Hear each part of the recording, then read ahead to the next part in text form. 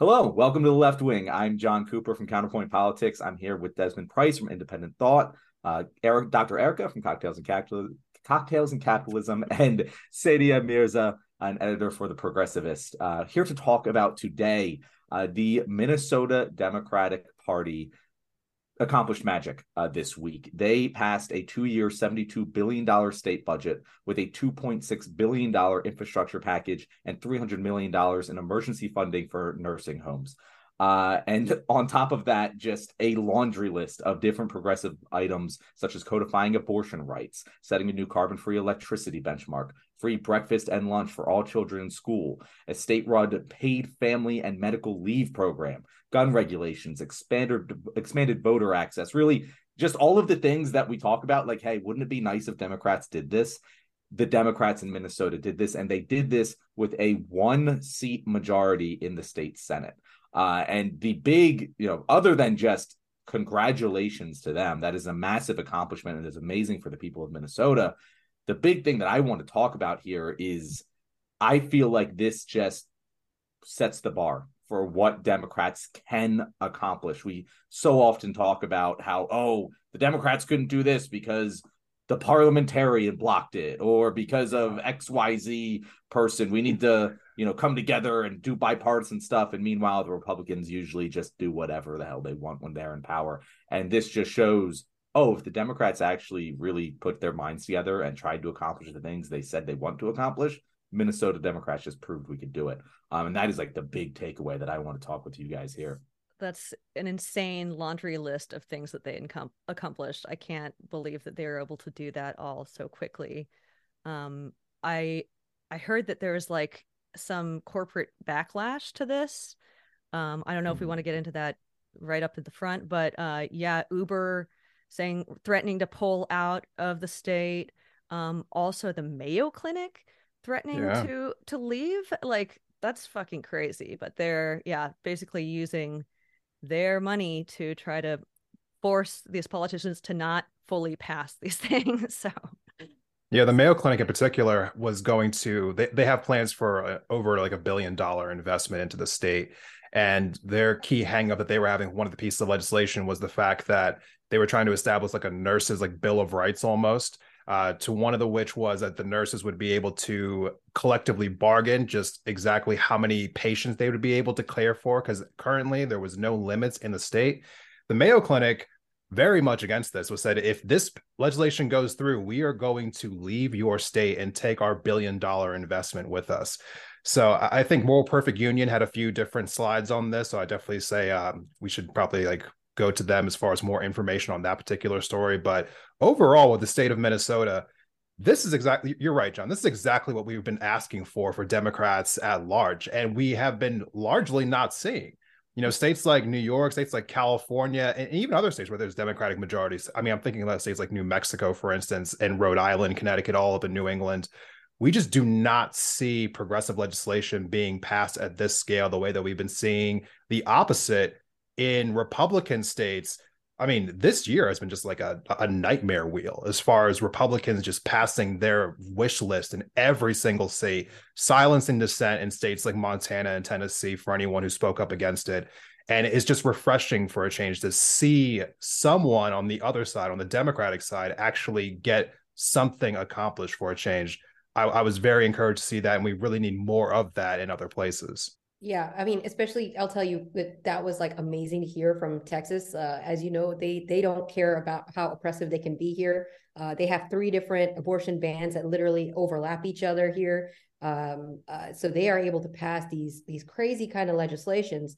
We still have companies coming here, companies that say that they're not going to, and they let things die down and they come here. So I wonder how Minnesota, I hope that they don't try to backpedal on the progress that they've made and just let these corporations, they can try to bully them, but at the end of the day, taking $1 billion investment is a very difficult thing, and you're going to have to move your entire project.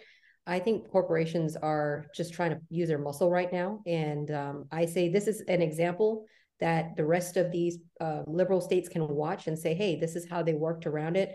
This is how they got it done with a 1-seat majority. So they will be the trailblazers in this. Unfortunately, the Republicans have trailblazed that path on their own.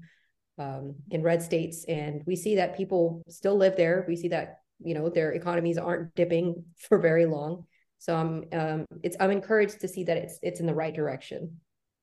You know, the question I wanted to ask to the panel really quickly here, because obviously we're all happy about this happening, but the real question is, why are we surprised? And we're surprised because it's not happening other places, to which I want to ask your opinions. We obviously don't know why we're not seeing this happening in California and New York, other states like that, but why do you think it's not happening? Like John, what do you think is the reason why we're not seeing this happening in other states?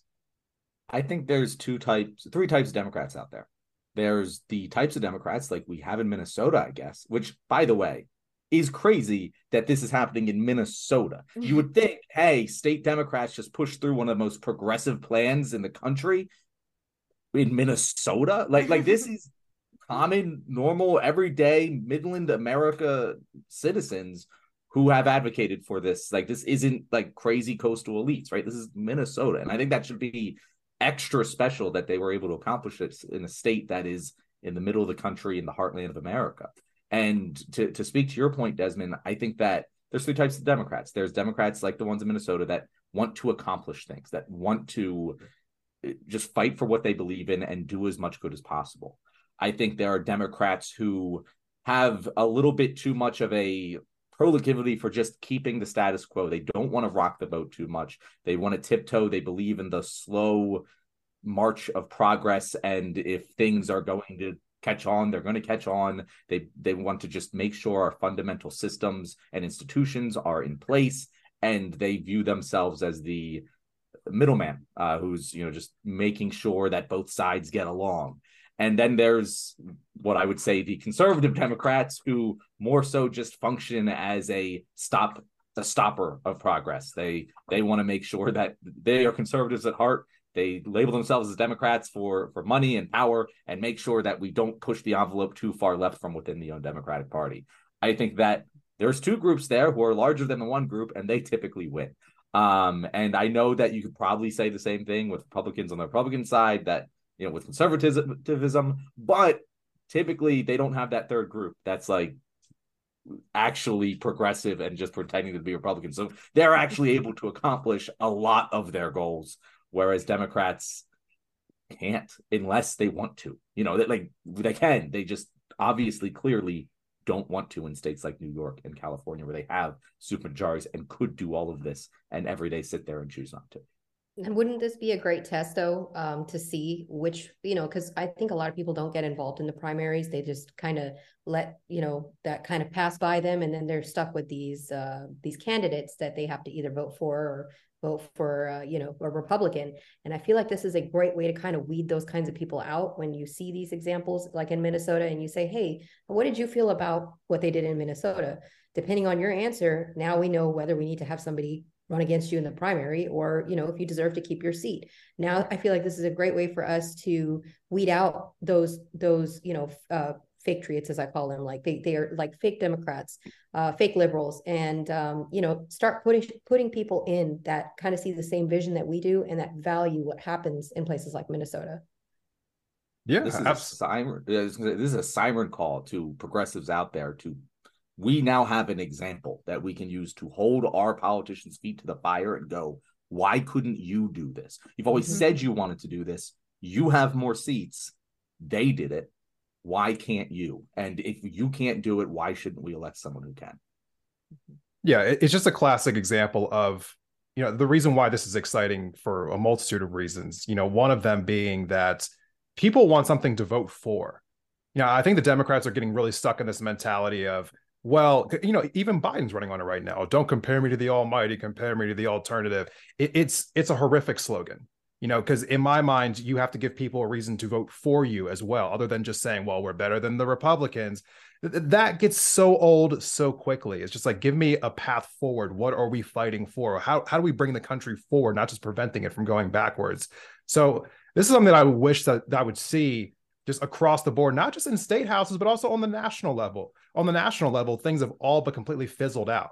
We are in a constant just state of just, like nothingness right now on the national level. We're not talking about advancing any kind of agendas, even the ones that have been accomplished, like student loan forgiveness. That kind of got like cut off right now, and now the Republicans are actively going after it. The Inflation Reduction Act, one of Biden's key things about getting done, now the Republicans are gutting that as well. Like, what is the pitch from the National Democrats to have us be excited about them? They think that they're going to get by with just like, oh, well, the Republicans are worse. And in my mind, that is a losing mentality. You have to give people a reason to want to come out and vote for you, not just vote against something else.